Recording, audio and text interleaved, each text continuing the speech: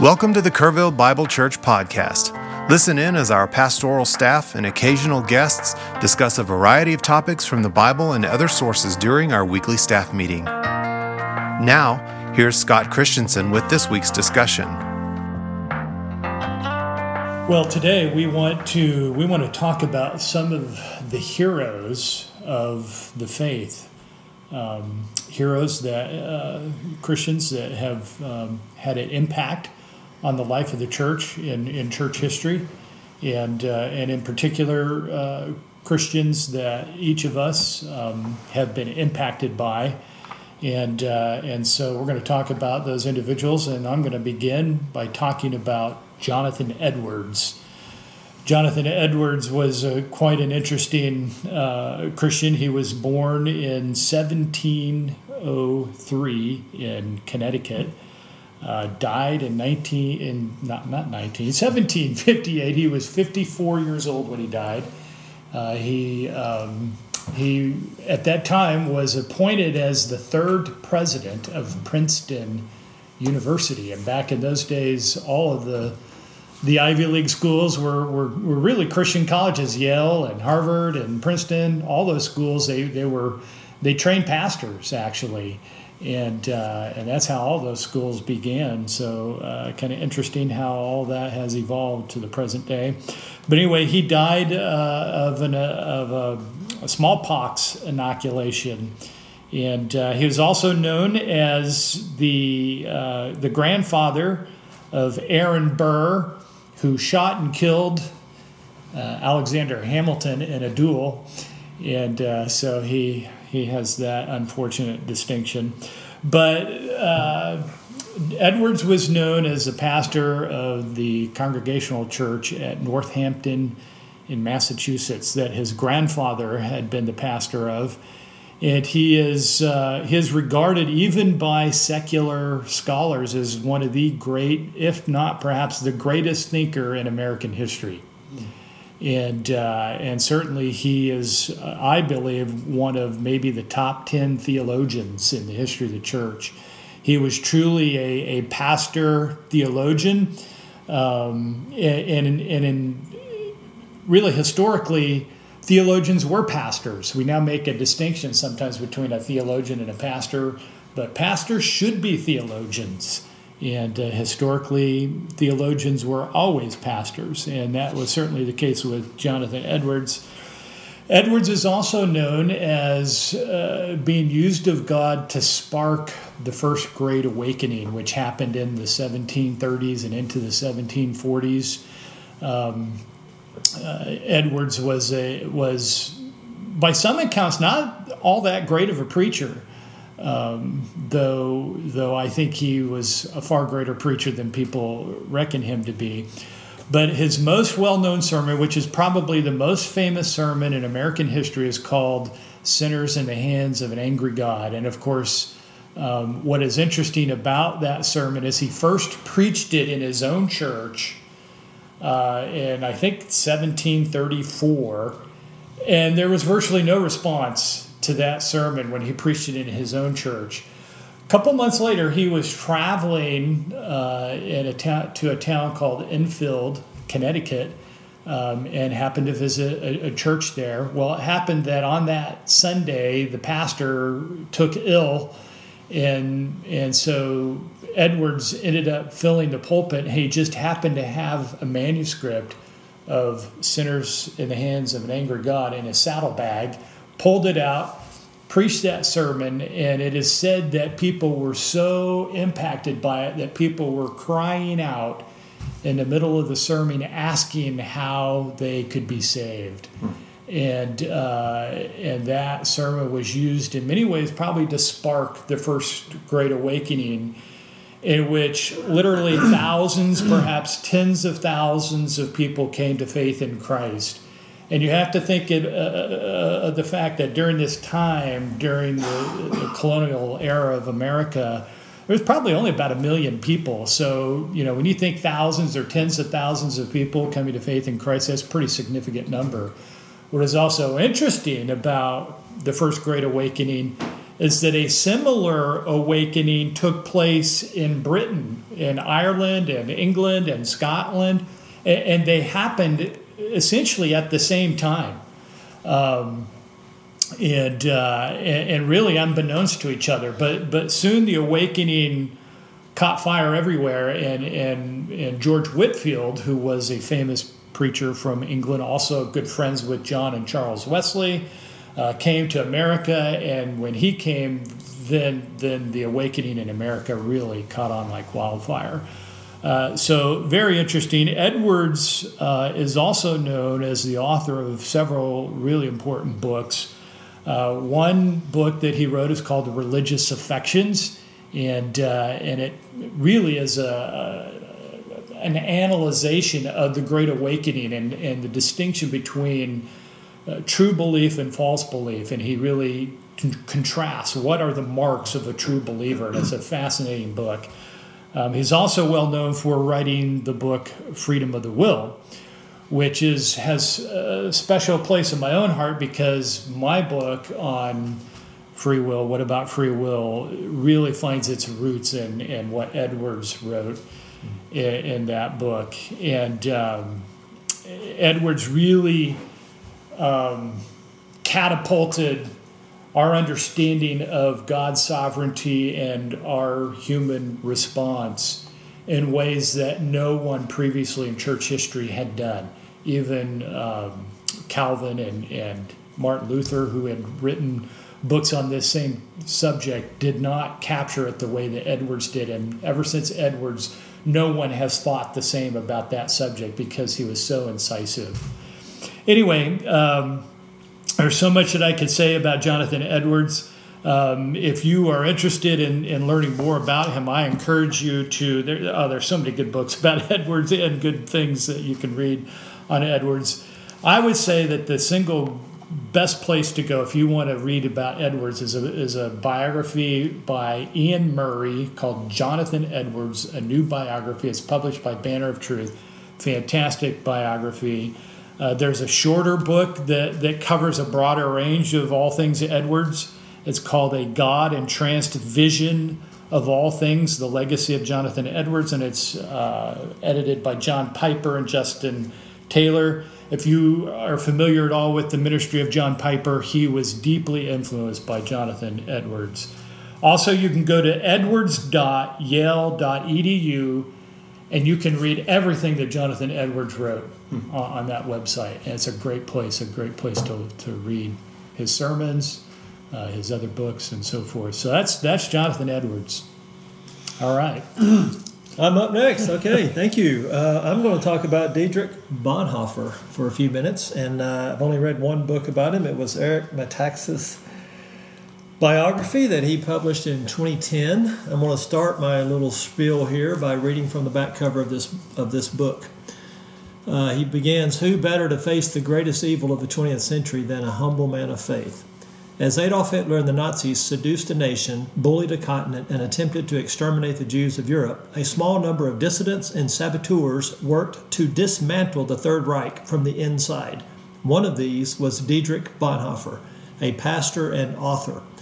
In this best-selling biography, Eric Metaxas takes both strands of Bonhoeffer's life, the theologian and the spy, and draws them together to tell a searing story of incredible moral courage in the face of monstrous evil." I'll stop there. It goes on, but it's a very compelling biography, and I commend it to you. It's called Bonhoeffer, Pastor, Martyr, Prophet, Spy. It's about 500 pages. But if you've read any of Eric Metaxas' stuff, it reads great. It's a page-turner. You need a dictionary to read it. Toby might disagree. But I read about that much, about an inch worth of it. So let me I'm going to read a couple of excerpts from this and then tell you why I picked him for our highlight today of all the people we could talk about in church history that maybe have had an impact on us. So I'll start with some comments about his conversion. And by the way, and I think this would go for all of us, When we highlight a book or a person in church history, that doesn't mean that we agree with everything they ever believed or wrote. Right. Doesn't mean we endorse every book that we're even commending to you. There may be some things with Bonhoeffer that certainly Orthodox Christians have questioned or had thoughts about or questions about. So just keep that in mind. Well, here's an excerpt on his from his conversion. He says, "I plunged into work in a very unchristian way." So here was a man brought up in the confessional church in Germany. So he'd been around Christianity and the state church his entire life from his earliest days. And he says, "I plunged into work in a very unchristian way. An ambition that many noticed in me made my life difficult. Then something happened, something that has changed and transformed my life to the present day. For the first time, I discovered the Bible. The Bible I had often preached. I had seen a great deal of the church, capital C, and I talked and preached about it, but I had not yet become a Christian. I know that at that time I turned the doctrine of Jesus Christ into something of personal advantage for myself. I pray to God that will never happen again. Also, I had never prayed, or prayed only very little. For all my loneliness, I was quite pleased with myself." So I'll stop right there. He was a severe introvert, a loner, brilliant man, very gifted in a lot of ways, musically, with literature, an incredible mind. But he was a very much a loner and an introvert by personality. He goes on. He says, "Then the Bible, and in particular the Sermon on the Mount, freed me from that. Since then, everything has changed. I have felt this plainly, and so have other people about me. It was a great liberation.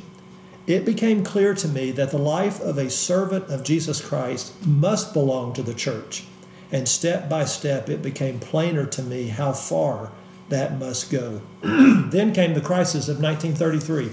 This strengthened me in it. Also, I now found others who shared that aim with me. The revival of the church and the ministry became my supreme concern. My calling is quite clear to me. What God will make of it, I do not know. I must follow the path. Perhaps it will not be such a long one. That was interesting. So he wrote this in 1936. And he had a sense that his path may not last long. Mm-hmm. He says, "But it is a fine thing to have realized my calling. I believe its nobility will become plain to us not only in coming times and events, if only we can hold out." Oh, there's so much here to possibly talk about. It's been several years since I've actually read this, so not much of it is super familiar. And I really feel like in reviewing it that I'd like to read it again. Let me jump over to something he wrote that is very provocative, and I had highlighted this page. It was he loved the Sermon on the Mount. He studied it deeply, preached it often, and tried to live it out. He felt like the Sermon on the Mount was the clearest picture of what Christianity was, what it meant to be a Christian, what it meant to be a follower of Christ. And so here was his thoughts on part of the Sermon on the Mount. He says, "Do not give dogs what is holy, and do not throw your pearls before swine, lest they trample them underfoot and turn and attack you." Matthew 7:6. And here's his commentary on it. "The promise of grace is not to be squandered. It needs to be protected from the godless. There are those who are not worthy of the sanctuary. The proclamation of grace has its limits. Grace may not be proclaimed to anyone who does not recognize or distinguish or desire it. Not only does that pollute the sanctuary itself, not only must those who sin still be guilty against the most holy, but in addition, the misuse of the holy must turn against the community itself." Now you have to remember, this was a person brought up in the state church where everybody in a local area is part of a church, regardless of conversion, regardless of belief, regardless of a lifestyle. That's the context he's writing from. He goes on, he says, I love this line, "The world upon whom grace is thrust as a bargain will grow tired of it. And it will not only trample upon the holy, but also will tear apart those who force it on them. For its own sake, for the sake of the sinner, and for the sake of the community, the holy is to be protected from cheap surrender.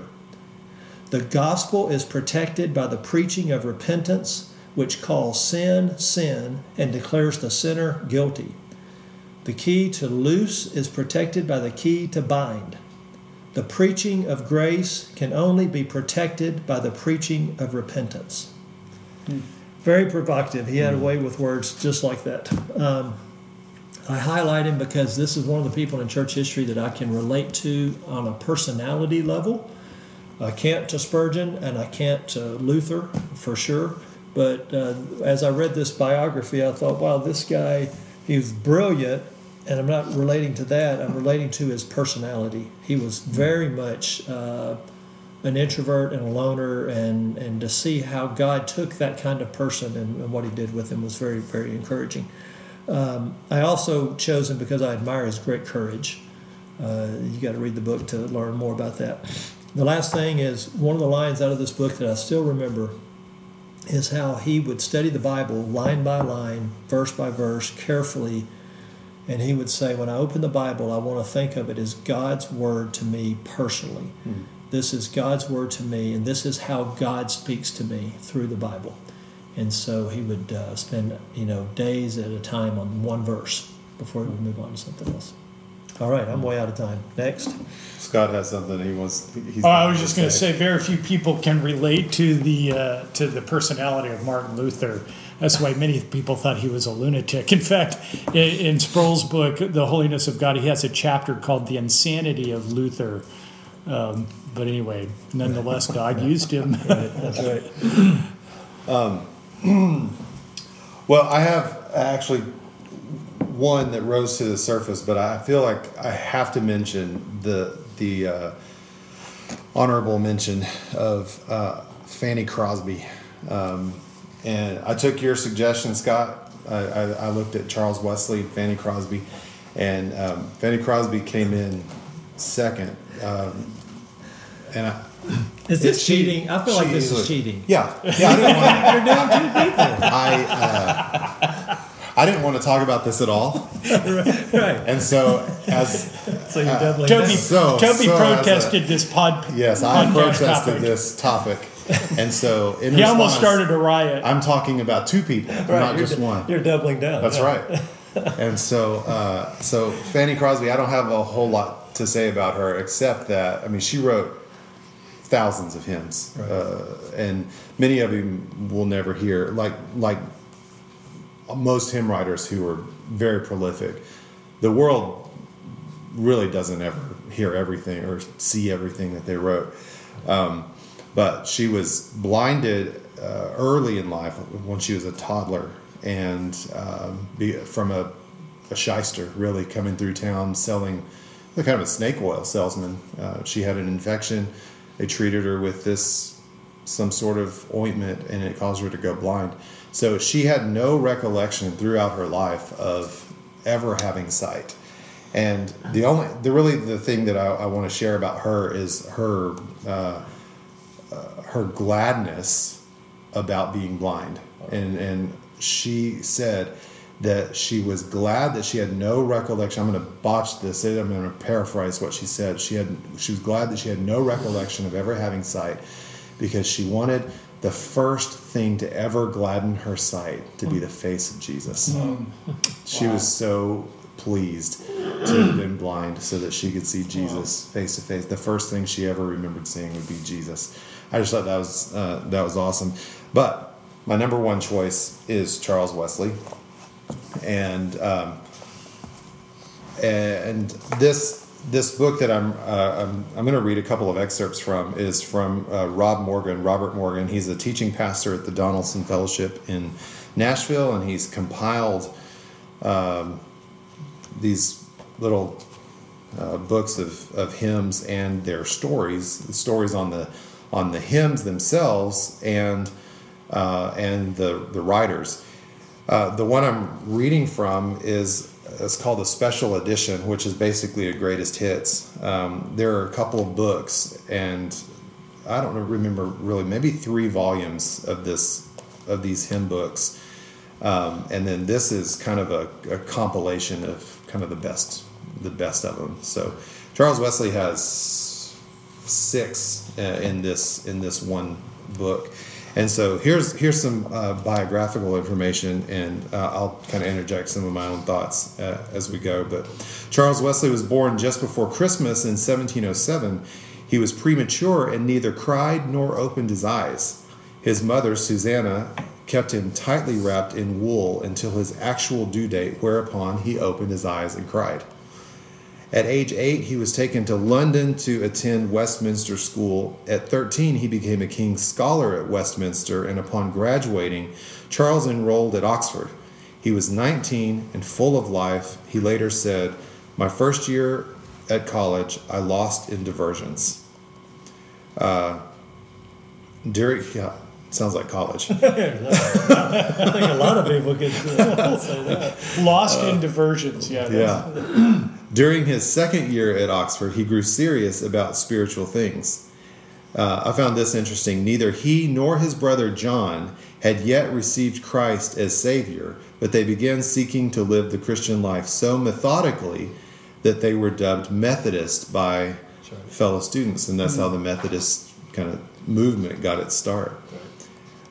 Their studies completed, the brothers volunteered to go to Georgia, a new colony in America for those in Britain's debtors' prison, founded by Colonel James Oglethorpe. But as a missionary, Charles was an utter failure. He was demanding and autocratic, and he insisted on baptizing infants, not by sprinkling, but by immersing them 3 times in succession. One angry woman fired a gun at him. It's really dangerous for unsaved people to be missionaries. Right. Yes, I agree. Charles left America ill and depressed. Apparently, he had pleurisy, hardening in the lungs. Sometime later, John also returned in low spirits. Finding themselves in spiritual crisis, the brothers began attending meetings led by the Moravian Christian Peter Baylor. Finally, on Sunday, May 21st, 1738, Charles, at 31, wrote, "I now found myself at peace with God, and rejoiced in hope of loving Christ. I saw that by faith I stood." John came to Christ about the same time, saying, "I felt my heart strangely warmed." On May 23rd, Tuesday, 2 days later, Charles wrote in his journal, "I began a hymn upon my conversion." Apparently, upon his conversion, he wrote more than 6,000 hymns. So I'm quite behind in my hymn writing. I began a hymn upon my conversion. We aren't certain which hymn he meant, but many historians think it was "And Can It Be," because of his vivid testimony of verse 4, which Chris has often quoted. "Long my imprisoned spirit lay, fast bound in sin and nature's night. Thine eye diffused a quickening ray. I woke, the dungeon flamed with light. My chains fell off, my heart was free. I rose, went forth, and followed thee." There are 6 in here. So many we sing in just beloved hymns. The Christmas hymn, "Hark the Herald Angels Sing," just packed with theological, they call it theological brawn. Artistic beauty and theological brawn. That's the goal for a hymn writer. Artistic beauty and theological brawn. The Advent hymn, "Come Thou Long Expected Jesus," he wrote that. We sing that here, usually toward the first part of the Christmas season. The Easter hymn that we can't do without, "Christ the Lord is risen today." And all things bright and beautiful. "Rejoice, the Lord is King." It's kind of one of the lesser known, but very impactfed. And then "Over 1,000 Tongues to Sing." We sing this often. And so I just want to read quickly the story. The Wesley brothers sent word of their conversion to their sainted mother, Susanna, who didn't know what to make of it. "I think you have fallen into an odd way of thinking," she replied. "You say that till within a few months you had no spiritual life and no justifying faith. I heartily rejoice that you have attained to a strong and lively hope in God's mercy through Christ. Not that I can think that you were totally without saving faith before, but it is one thing to have faith, and another thing to be sensible we have it. So one thing to have it and one thing to be assured that you have it. Well, Charles was now very sensible of having it. His life changed, and he gained victory over both his temper and his unfortunate drinking habit. He says, I was amazed to find my old enemy, intemperance, so suddenly subdued that I almost forgot I was ever in bondage to him. He also began to spread the news of what had happened to him. In the coach to London, he wrote, I preached faith in Christ. A lady was extremely offended and threatened to beat me. I declared that I deserved nothing but hell. So did she, and must confess it before she could have a title to heaven. This was most intolerable to her. New vitality came into Charles's public preaching. It's amazing how conversion will do that. He discontinued the practice of reading his sermons and began preaching extemporaneously, like Rodrigo in Bernie. He found a fruitful arena for ministry at the infamous Newgate prison and allowed himself to be locked up with condemned men on nights before their executions, that he might comfort and witness to them during their final hours. As the first anniversary of his conversion approached, Charles wrote an 18-stanza hymn describing his praise to the Lord.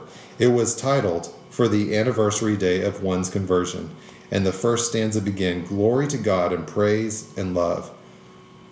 Verse 7 began, Oh, for 1,000 tongues to sing, inspired by a statement Charles had once heard, Had I 1,000 tongues, I would praise him with them all.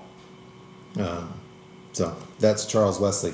So then the book is called Then Sings My Soul by Robert J. Morgan, and it's a nice little treasury. So Toby, how many hymns have you written, or songs, or songs? Original songs, I would think probably in the 30, maybe. 30? Yeah. So you got a long way to go. Yes, very long way to go. I chose Charles Spurgeon. Lightweight. Okay. Never heard of it. Wow. But you never heard some of the things that I'm going to say, I hope. We named our little Susanna in honor to Spurgeon's wife. Her name was Susanna, who was an excellent woman. I take the opportunity to recommend this book, Susie, The Life and Legacy of Susanna Spurgeon, wife of Charles Spurgeon, by Ray Rhodes. Excellent book. Here are some interesting facts of Spurgeon's ministry and life. One woman was converted through reading a single page of one of Spurgeon's sermons wrapped around some butter she had bought. Spurgeon read The Pilgrim's Progress at age 6 and went on to read it over 100 times. Spurgeon's personal library contained 12,000 volumes. That's about half of what Scott has. He has nothing on me. Before he was 20, Spurgeon had preached over 600 times. Spurgeon typically read 6 books per week and could remember what he had read and where, even years later. Okay, I can't do that. Amazing. He had a photographic memory, right? Spurgeon once said he counted 8 sets of thoughts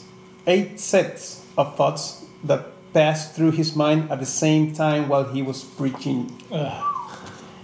Testing the acoustics in the vast agricultural hall, Spurgeon shouted, "Behold the Lamb of God, which taketh away the sin of the world." A worker high in the rafters of the building heard this and became converted to Christ as a result. Spurgeon often worked 18 hours a day. Famous explorer and missionary David Livingstone once asked him, "How do you manage to do 2 men's work in a single day?" Spurgeon replied, "You have forgotten that there are 2 of us." I'm sure he meant God and him, that God assisted him in everything he did. So why did I why I chose Spurgeon. Here's why. I give you a few reasons very briefly. His ministry began in the year of his conversion as a young man. He was a lover of the church. He worked really hard. He was a man of hard work and huge influence. He was self-consciously a theological and doctrinal preacher. By the way, I stole these 10 things from a blog somewhere. He was eminently a theologian and a preacher of the cross, just like Edwards. He aimed his ministry in preaching at new birth. He was a preacher of regeneration. He knew how to enjoy life. I know that about him. He was a mischievous, funny man. I'm glad to hear that, because we often hear Calvinists being serious, and angry. But he was very Calvinistic, but at the same time a humble man, a joyful man, a funny man.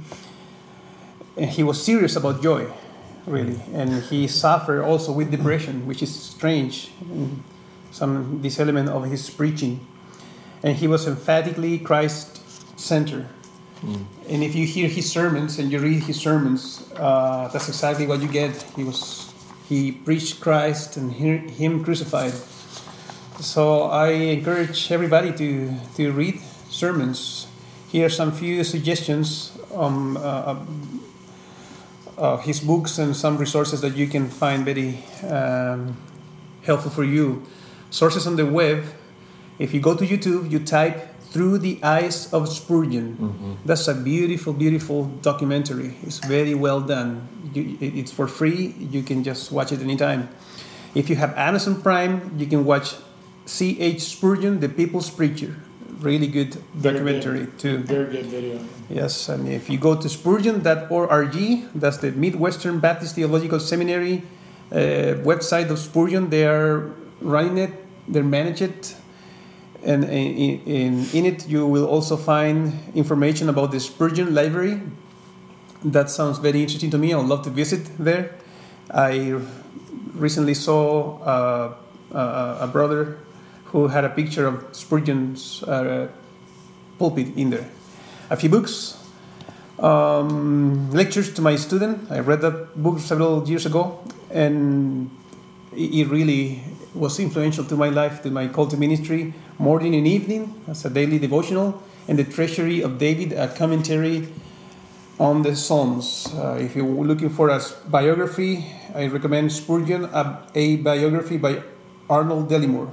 People say that this is the best biography, so it might be. And just a little personal story, 30 seconds here. I had the opportunity to go to London several years ago, and I knew about Spurgeon. It wasn't my favorite necessarily preacher, so I had the opportunity to visit several places. And our last day, our fourth day, I was in the bus going back to home where we were staying with Sheila and ready to leave.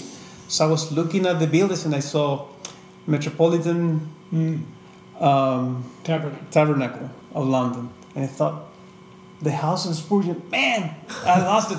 Next time I come, I'll visit.